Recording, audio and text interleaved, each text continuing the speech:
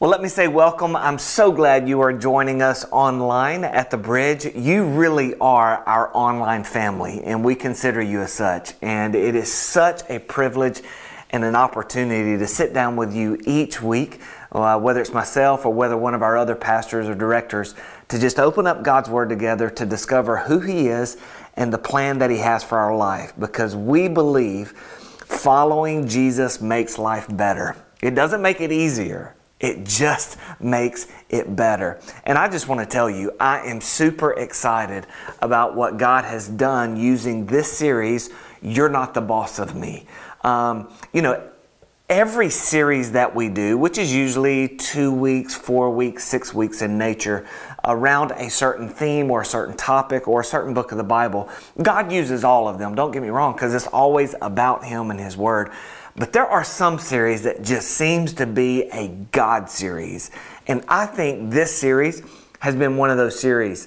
The number of emails, texts, phone calls, and conversations that our team has had with you online or those on our Sugar Land campus, Regal campus, people are opening the door to talk to someone about anxiety, addiction, guilt. And that's exactly what we wanted this series to do. Just sit down and talk with someone. Take a step to get help if you need it.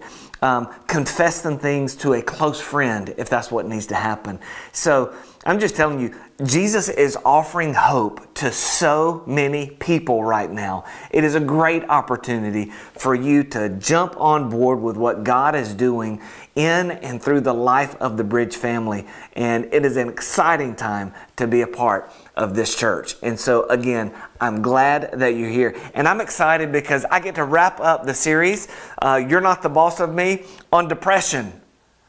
So can we all just get excited about that together? Is that all right? So if you're excited, just in the chat window, just write, I'm excited, let's go, as we talk about this topic of depression. Now, I want to say at the very beginning, as I said when I talked about anxiety the first week, I am not a professional counselor at all whatsoever, but I will be sharing some things that I've learned by talking with individuals, by talking with my personal counselors. Toward the very end of the message, I will share a personal story that I've experienced with depression as well. It's interesting, when I was looking up just some general stats, I thought this was fascinating. Women are 2 times more likely to be depressed than men. Now, that one makes sense to me. A lot of times statistics just don't make sense to me. That one makes a lot of sense because it's the women who are dating the men or married to us men. Isn't that right, Chris? I mean, that's it. That's the reason. If you're a woman struggling with depression, it's because of us. We take the blame and responsibility. This was another interesting stat. Over 1 million preschoolers are taking antidepressants. This one confuses me. What are they depressed about? Yeah, I mean, man, it's preschool. If you can take a nap, you're in. Like, the stress level is really low. But I had someone email me some pictures behind these stats concerning the preschoolers. And maybe this is just a few of the reasons why they're depressed. Number one, take a look at this picture. The infamous haircut. Right? I mean, is that not a great picture or what? This kid getting it looks like his first haircut, I don't know. Or what about this picture here? Getting a shot. Now as you look at that picture, I don't know if it's the depression by the shot or his friends laughing at him getting a shot. And then finally we have this picture here. Okay, that one maybe not depression, but pure anxiety would give any kid when you have some kind of inflatable dummy standing over you that big. But of course, that would be week 1 of what we talked about. But again, some stats don't make sense. And so here's what I want to do today. I want to answer 3 questions as we talk about this topic of depression, because it is a serious topic. There are so many people who struggle with depression, and maybe that depression is for a season. Maybe it is for years. And I want to up front, I want to just say something that's okay. You can love Jesus with all your heart. be a fully committed follower of Christ, and struggle with depressions at different times in your life. I believe that. I believe we open up the journals of these great men and women in Scripture, and they had moments where they were depressed. You can't avoid that. It's black and white. So I don't buy into the notion that, hey, listen, if you love Jesus, everything is going to be rosy in your life and you're never going to struggle with your emotions at all whatsoever. And if you do, then just hurry up and get in line and open up your Bible and everything will be okay. I'm sorry, but following Jesus doesn't fit real cleanly and easily on a bumper sticker of life. It just doesn't work that way. I've always said this, and I believe this, especially when it comes to our emotions. Following Jesus is the best thing we could ever do. But it's not always the easiest thing we can ever do. I mean, Jesus even talked about this. Trouble's coming for you, he talked about. But I've came to give you peace in those moments of trouble. And so as we talk about depression together, there are 3 questions I want to answer. Number 1, what are some things that cause depression? I think it's worth talking about and seeing if we can answer that together. And what do I do? How can I help if I have a friend or a loved one or a family member who struggles with depression? We're going to talk about that a little bit. And then we'll wrap it up by talking about if you are struggling with depression yourself, maybe what are some steps you can take, or where can you find hope when things feel so hopeless. And so that's what I want to accomplish in our time together. And again, I hope it helps you. And if you want to forward this to a friend or family member, I hope it helps them as well. So let's start by answering the first question together if we can. What are some things that causes depression? Of course, this is not an exhaustive list. It's just a few things on the list. And the first thing I wrote down was a chemical imbalance. We just have to acknowledge, just like there are times in our life where we break a bone, there are times in our life our relationships are broken. We have to understand there are times in our life where our mental capacity just gets broken. And there is an imbalance that just takes place. And if that's you, I'm of the opinion that you need to sit down with a professional counselor. And if that counselor recommends medication for you, take the medication. I'm not one to just say, hey, don't ever take medication, it's horrible for you. Now, of course, there are some things I would say that about, but not in this case. And I want to illustrate it this way. You know, as we move into the summertime, right before men or ladies go out to take care of the pool, which some people are already doing. If you have a swimming pool, please invite my family over because we don't. But, you know, there are times when a pool during the year will just get algae in it and it'll become cloudy. And if you don't take care of it right away, it doesn't get better. It just gets worse. Well, when that happens, in the Houston area at least, men will go outside in 213 degree weather and they will begin doing what's called shocking the pool. They'll put chlorine in it to shock the pool. The next day or the next couple of days, it'll be a little bit clearer. But what will they do again? They'll try to shock the pool. They'll get the water and they'll take it to someone who is a professional in the area and they go, tell me about the chemicals in the water. How do we balance this out? They'll take that information, shock the pool again until there is a perfect balance without algae in the pool. My opinion is this is what medication does for those who are depressed. That it can shock the mental pool, if you will, so that the cloudiness can just go away long enough where you can think clearly. You can start having vision again for your life. Now, again, I'm not a professional. I'm not telling you to do that. I'm recommending if that is you, sit down with a professional who may actually offer that to you, and then you talk about it with your friends and families, because that might be the best option. Hey, listen, let's be real honest. The doctor who would prescribe that, God made his mind to think that way and blessed him in that way. God made the men and women who prescribe it, who create it, who put it together. He made their hands and their mind in a professional way to help balance things out for you. So, just a suggestion, but we have to acknowledge what causes it is there's a chemical imbalance that takes place, is all I'm saying. The second thing that can cause depression is stress. When we look at this past year, we had 5 cataclysmic events that have taken place.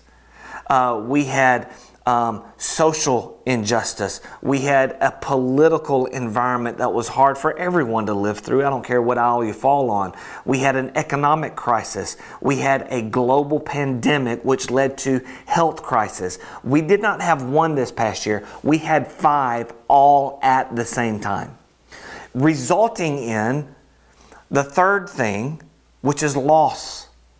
People experienced a lot of loss this year, whether it was with a job, a family member, a loved one. Stress, loss can create depression, as we'll kind of talk about in just a moment. And the last thing that I wrote down, again, there may be more, but I just call it stinking thinking. When your mind starts going down a road of thinking incorrectly about life, you start putting life together in a way that is not healthy. You start magnifying issues that are really small issues.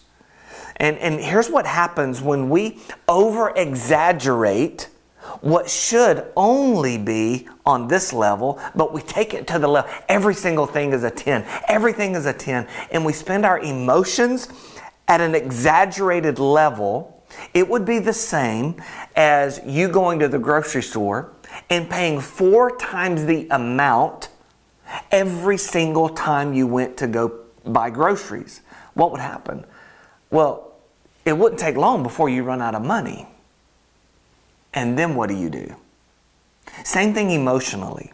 When we spend our emotions at a level that aren't required of us, we're spending more than we have. So it's only a matter of time before we tap out emotionally. We feel numb, we feel hopeless, we feel lost because we have spent everything, which usually originated from stinking thinking about life.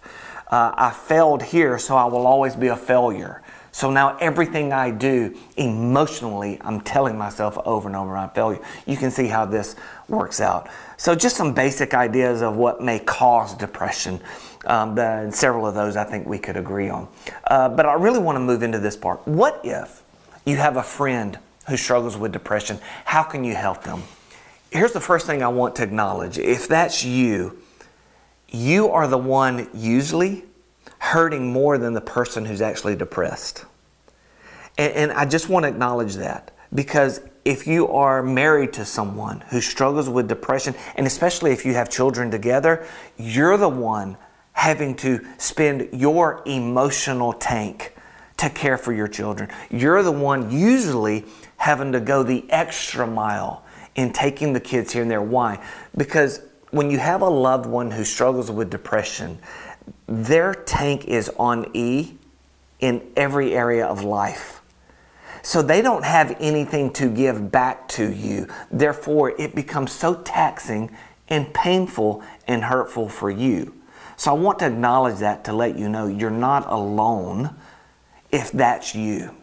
And so what can we learn together in case that's you on our online family? Here's just some observations that I wrote down. And the first thing for us to observe, and that's this: for the person who we love who struggles with depression, they feel this way: I didn't choose it. It chose me. It seemed like to the person, every depressed person will say, I don't know when it started and I don't know how it started. They might have an event they can point to, but it's like it slowly moved in their mind and heart, and they can't point, this is exactly when depression started, because they didn't choose it. They truly feel like it chose me. And so this is how they feel. Now we can go to the scriptures to see where the psalmist actually felt this way as well in one of the times of his life.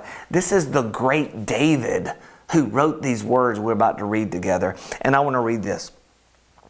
In Psalm 42, here's what he said: my tears have been my food day and night.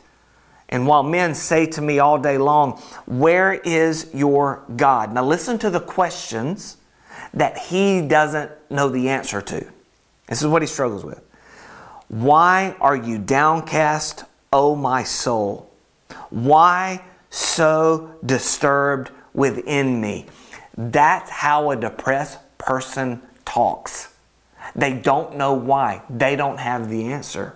Now watch, the next verse, here comes his stinking thinking. Watch. I say to God, my rock. How interesting. God, my rock. But look what he says. Why have you forgotten me?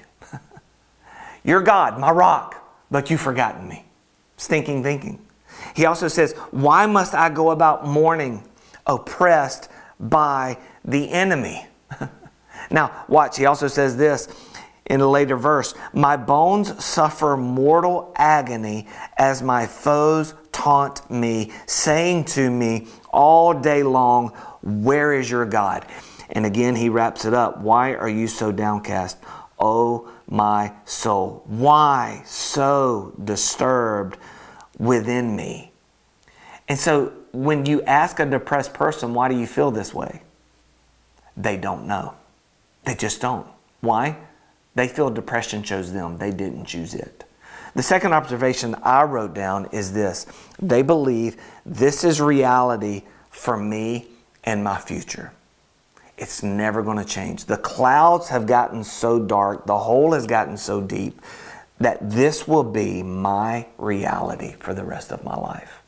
Now, what's interesting about this way of thinking is what the Bible says in Proverbs 23:7. As a man thinks within himself, so he is. It's almost projection, right? That the person with depression, their mind is clouded, so this is how they think, so therefore their life plays out this way. It's a projection. It's not reality until they begin acting on the reality of what they believe is true. I asked a very good friend of mine, Paige, that I've known for many years, to share her story of a time in her life where she went through a season of depression. Listen to this. In April 2019, I received a call that one of my best friends had passed away. I began to just get upset and angry. This was the second friend of mine who had passed away within 3 years. I took a downhill turn from there. It was a spiraling effect from anger to grief to guilt to anxiety, and just mountains and mountains of emotions that ultimately led me 3 weeks later into the darkest hole I'd ever been in. I knew after months and months of just being in this rock bottom, I knew I had to make a choice. And that choice was to be the person God wanted me to be. And that nothing could hold me down. There was no shame or guilt or situation that He hadn't already prepared me for. As the school year started, I was still involved with everything. I work in higher ed. I am a part of the youth ministry here at the church, and those balls start rolling. And there were days I would show up to work and I would shut my door and I would take a nap at lunch because I wasn't there. I was just halfway there.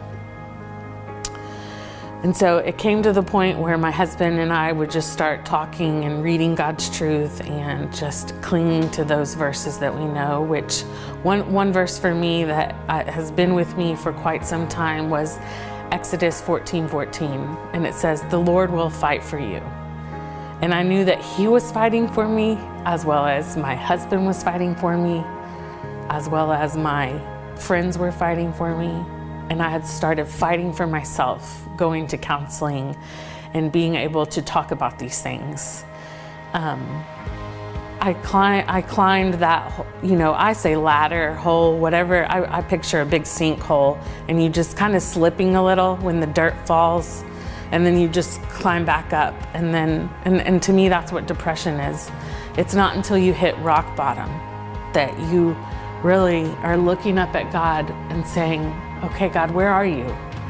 And then He is reaching His hand out each moment after.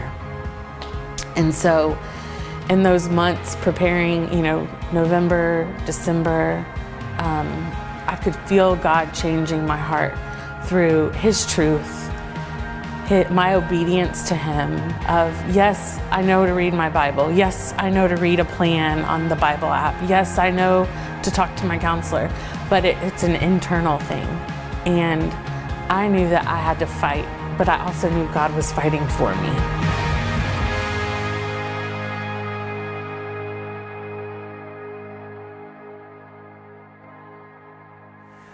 See, I like how Paige described it. It's like I fell into a hole. I didn't even see it coming, and I fell in, and I was just trying to grab my way out. And I loved how her stinking thinking turned into, I'm going to believe that God is reaching His hand out to me, whether or not I feel it or not, because I don't feel it. Which gives us some points to remember about our friends and loved ones who are depressed. Number one, remember that facts don't help. It just doesn't. Their mind can't process facts. And it's because their mind is thinking a completely different way. Facts don't help. The second thing to remember is this: words don't help. It's so easy in Christianity to have these trite little sayings, and it just falls so short for people who are really hurting in life. They just don't help. And so this is a good rule of thumb. The first thing you want to say to someone who's depressed is usually the last thing you need to say. Your presence matters a lot. And that's why I love this verse. So maybe this verse will help us in understanding how we can help someone who's actually going through depression. And this is the verse I want to use to help us out. 1 Corinthians chapter 13, verse 12 and 13. Here's what it says. Now all we can see of God is like a cloudy picture in a mirror. Later, we will see Him face to face. We don't know everything, but then we will. Just as God completely understands us. What great encouragement. He understands us. But look at this last verse. But for now, there are faith, hope, and love.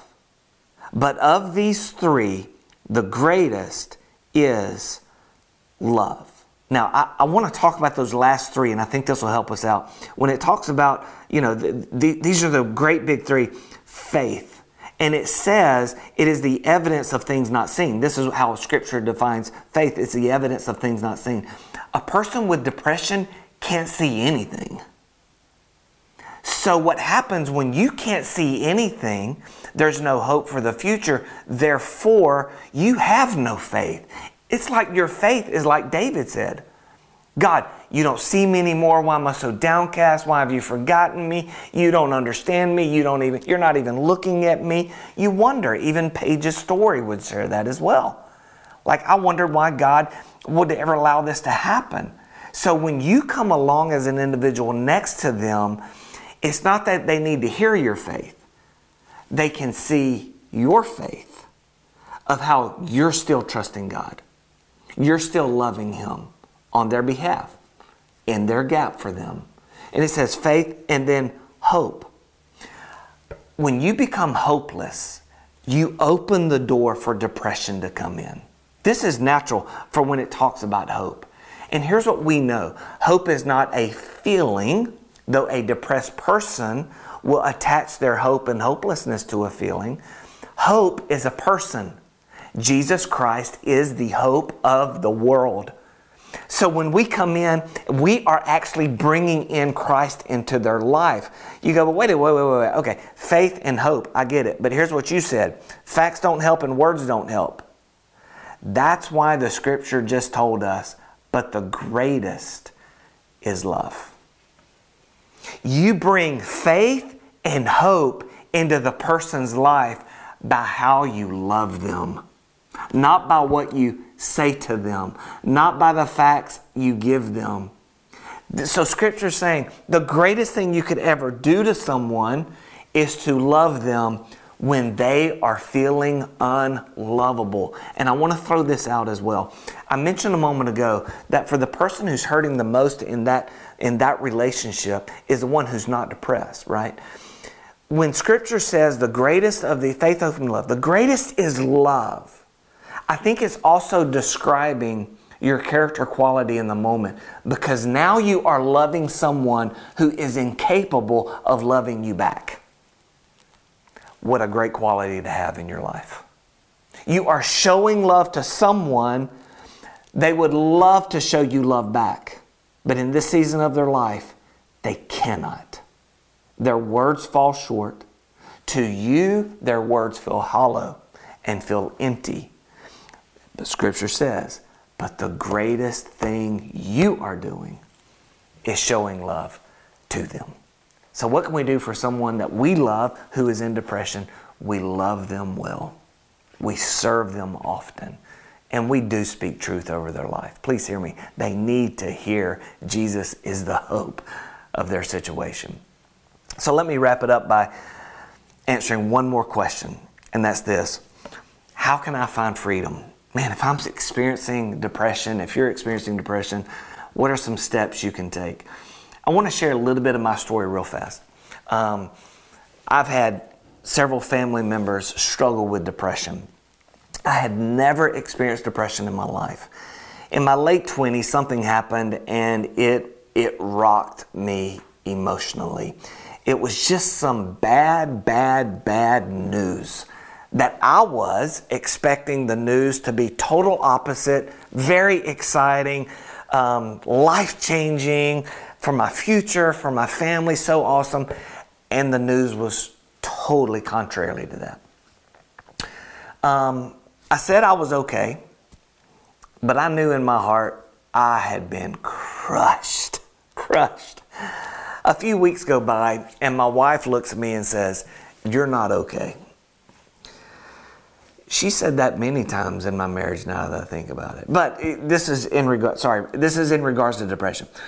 And here's what she said. "You need to go talk to somebody." Now, I'm going to be real honest. I thought, I don't need to talk to anybody. I'm the professional Christian. I'm supposed to help other people. I'd never seen a counselor in my life. That was a mistake. But I knew I'd reached a point to where I had no answers beyond myself. And I needed to just sit down with someone who wasn't in the picture, didn't know my story, and who I believe God may possibly have gifted to help people like me. So I reached out to Marty Miller, a counselor.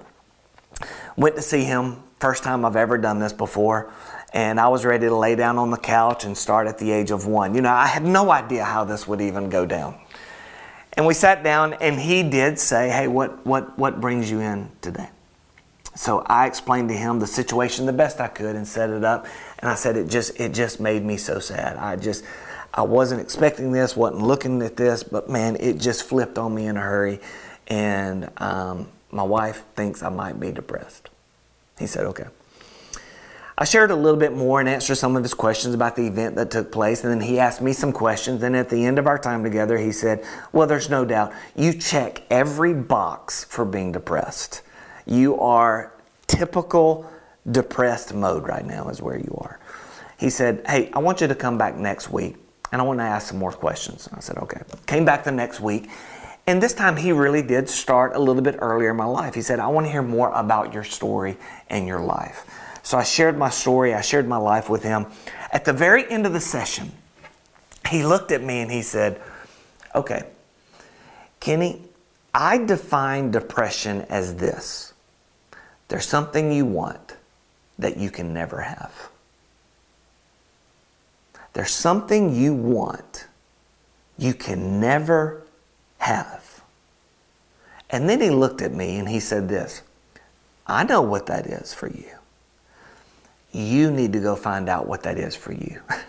God is my witness. I looked at him and I went, "That's what I'm paying you for. You're supposed to tell me what's wrong with me." And he actually started laughing and he said, "Sorry, Kenny, you have to go find the answer to that question. What is it you want that you can never have?" And I was like, oh my goodness, I got homework. So I went home, I got on the eBay, I went to the mall. I'm like, okay, what do I want I can never have? And I honestly didn't know at the beginning. Remember, when you're depressed, it's hard to have clear thinking. That week, I really did search. I searched my own heart. I asked God, what is it? What is it I want I can never have? I came back the next week. I sat down with him. He goes, well, did you answer the question? I said, yep, I came up with the answer. He said, what is it? I said, the one thing I want I can never have is my dad. You know, many of you know my story, but if not, my dad died of cancer when I was 21. He was my superhero in life. And he looked back at me and he went, that's it. You want your dad, and you can never have him again. He said, so Kenny, here's what's going to happen throughout your life.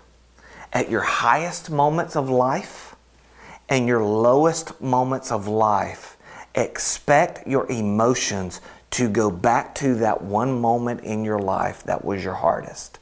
And it's actually in the highest moments of life and lowest moments of life where you might open the door to depression again. That dude was exactly right. It was like he was a professional counselor or something. I mean, I couldn't believe at the birth of my children, greatest moment of my life, I had these depressing kind of moments. It was hard to explain, but I'm so glad I went to him because I was prepared for that. And then at the end of that conversation, though, he said this. So here's my question for you. Is Jesus enough? Is Jesus enough? He said, Kenny, when you have now filled in the blank, this is what I want that I can never have. Can never have it. My question is, are you willing to put Jesus in that blank? Will you let him fill that void of what you can never have? Is he enough for you? You preach about it. You tell others he is. But this is the one moment in your life to where you have to make that decision. I am so grateful I went to see him. What a different way of viewing depression. For me, this is my story. It may not be your story. This is my story. But for me, it opened my eyes to see that it makes sense. I'm depressed because there's something I want so badly, but I will never have it. Or perhaps you believe you can never have it. So you just feel depleted, in despair, and depressed because you don't have what you really want. And I love his question, is Jesus enough for you? And I'm asking you, is Jesus enough for you? What's my suggestion to you? I'm just going to suggest to you what he suggested to me. I'm going to pass on information that helped me is all. Number one, write a letter to God. Just tell him how you feel. He already knows it. And he loves you. He is very concerned about you. He wants you to keep talking to him. I love what Jesus said. This is the invitation on the table if you're feeling depression in your life. Jesus said, are you tired? Are you worn out? Are you burned out? Watch. Then come to me. Get away with me and you'll recover your life.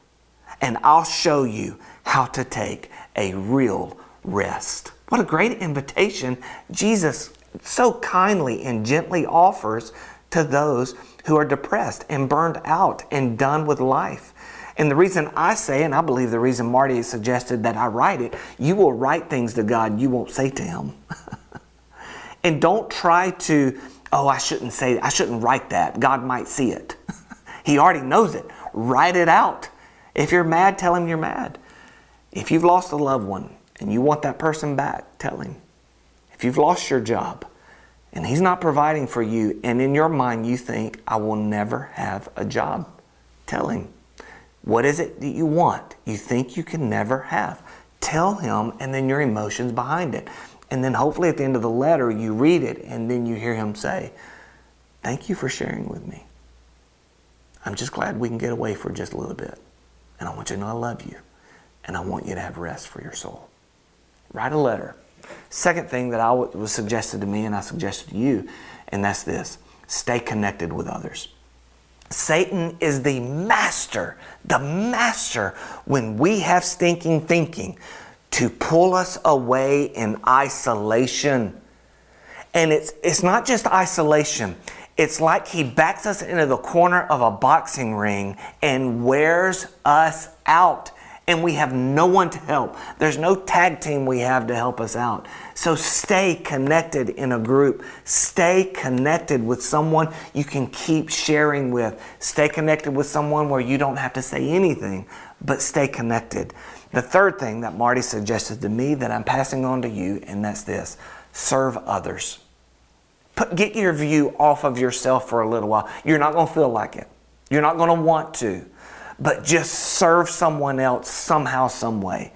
It could be so simple as giving them a bottle of water. It could be extensive of, I'm getting back into ministry and serving with children, students, the host team, the welcome team. If you're watching online, maybe your neighbor needs something across the street from you. Just serve people wherever they are. This is the verse I want to end with, and I hope it just gives you so much hope. I love this verse. Here's what it says in Isaiah chapter 40, verse 28 is where I'll start. Do you not know, and have you not heard? The Lord is the everlasting God, the creator of the ends of the earth, and He will not grow tired or weary, and His understanding no one can fathom. Though you grow tired, He does not. Though you grow weary, He never will. He says, keep talking, keep talking, keep talking. He gives strength. He gives strength to the weary and increases the power of the weak. Even youths grow tired and weary. You're not alone. You are not alone. And young men stumble and fall. But those who hope in the Lord will renew their strength. Not overnight, but in time. It's a promise from God. Your strength will be renewed, and they will soar on wings like eagles. They will run and not grow weary. They will walk and they will not faint. If you would have asked me years ago in my 20s, would things ever change for you? I was so depressed, I would have told you no. They're not going to change for me. This is my life forever. I had stinking thinking. God has shown me He always rescues and redeems those He loves. Maybe not overnight, maybe not in a year, maybe not in 2 years. Some struggle for the longest of time. But our hope is in Him, not in He ever changes our situation or not. That's up to Him. I'm going to keep my eyes and my heart and my affection on Him. And as I do, I find hope and He gives me strength. And that's my prayer for you today. And maybe today you are at a place in your life where you want to surrender this moment or what you're going through, this situation, over to Him. And you know in your heart you haven't done that yet. I'm inviting you to do that today. Would you pray with me? And right where you are, just tell Him, just say, God, I'm giving you everything.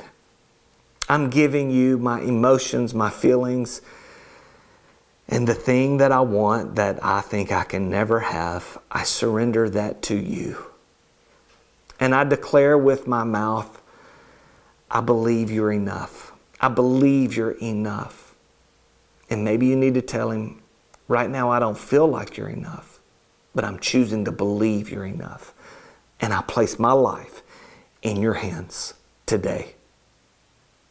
My hope is in you and you alone, believing you will give me strength one day, and I will soar one day, and I will walk one day, and I will run one day, and live life the way you intended me to live it.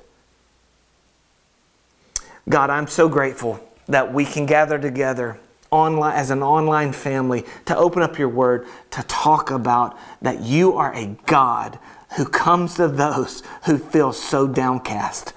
God, we can find hope that we are not alone. These ancient heroes of Scripture that we name our children after went through times of depression as well. But God, you always came through for them. God, we believe you will do the same for us. Thank you for our time together today, and thank you that we can truly look at emotions that they at the time feel like they're bossing us around, but we can say through the power of Jesus Christ, you are not the boss of me. I declare freedom in Jesus Christ, in Him alone. And it's in His name we pray. Amen.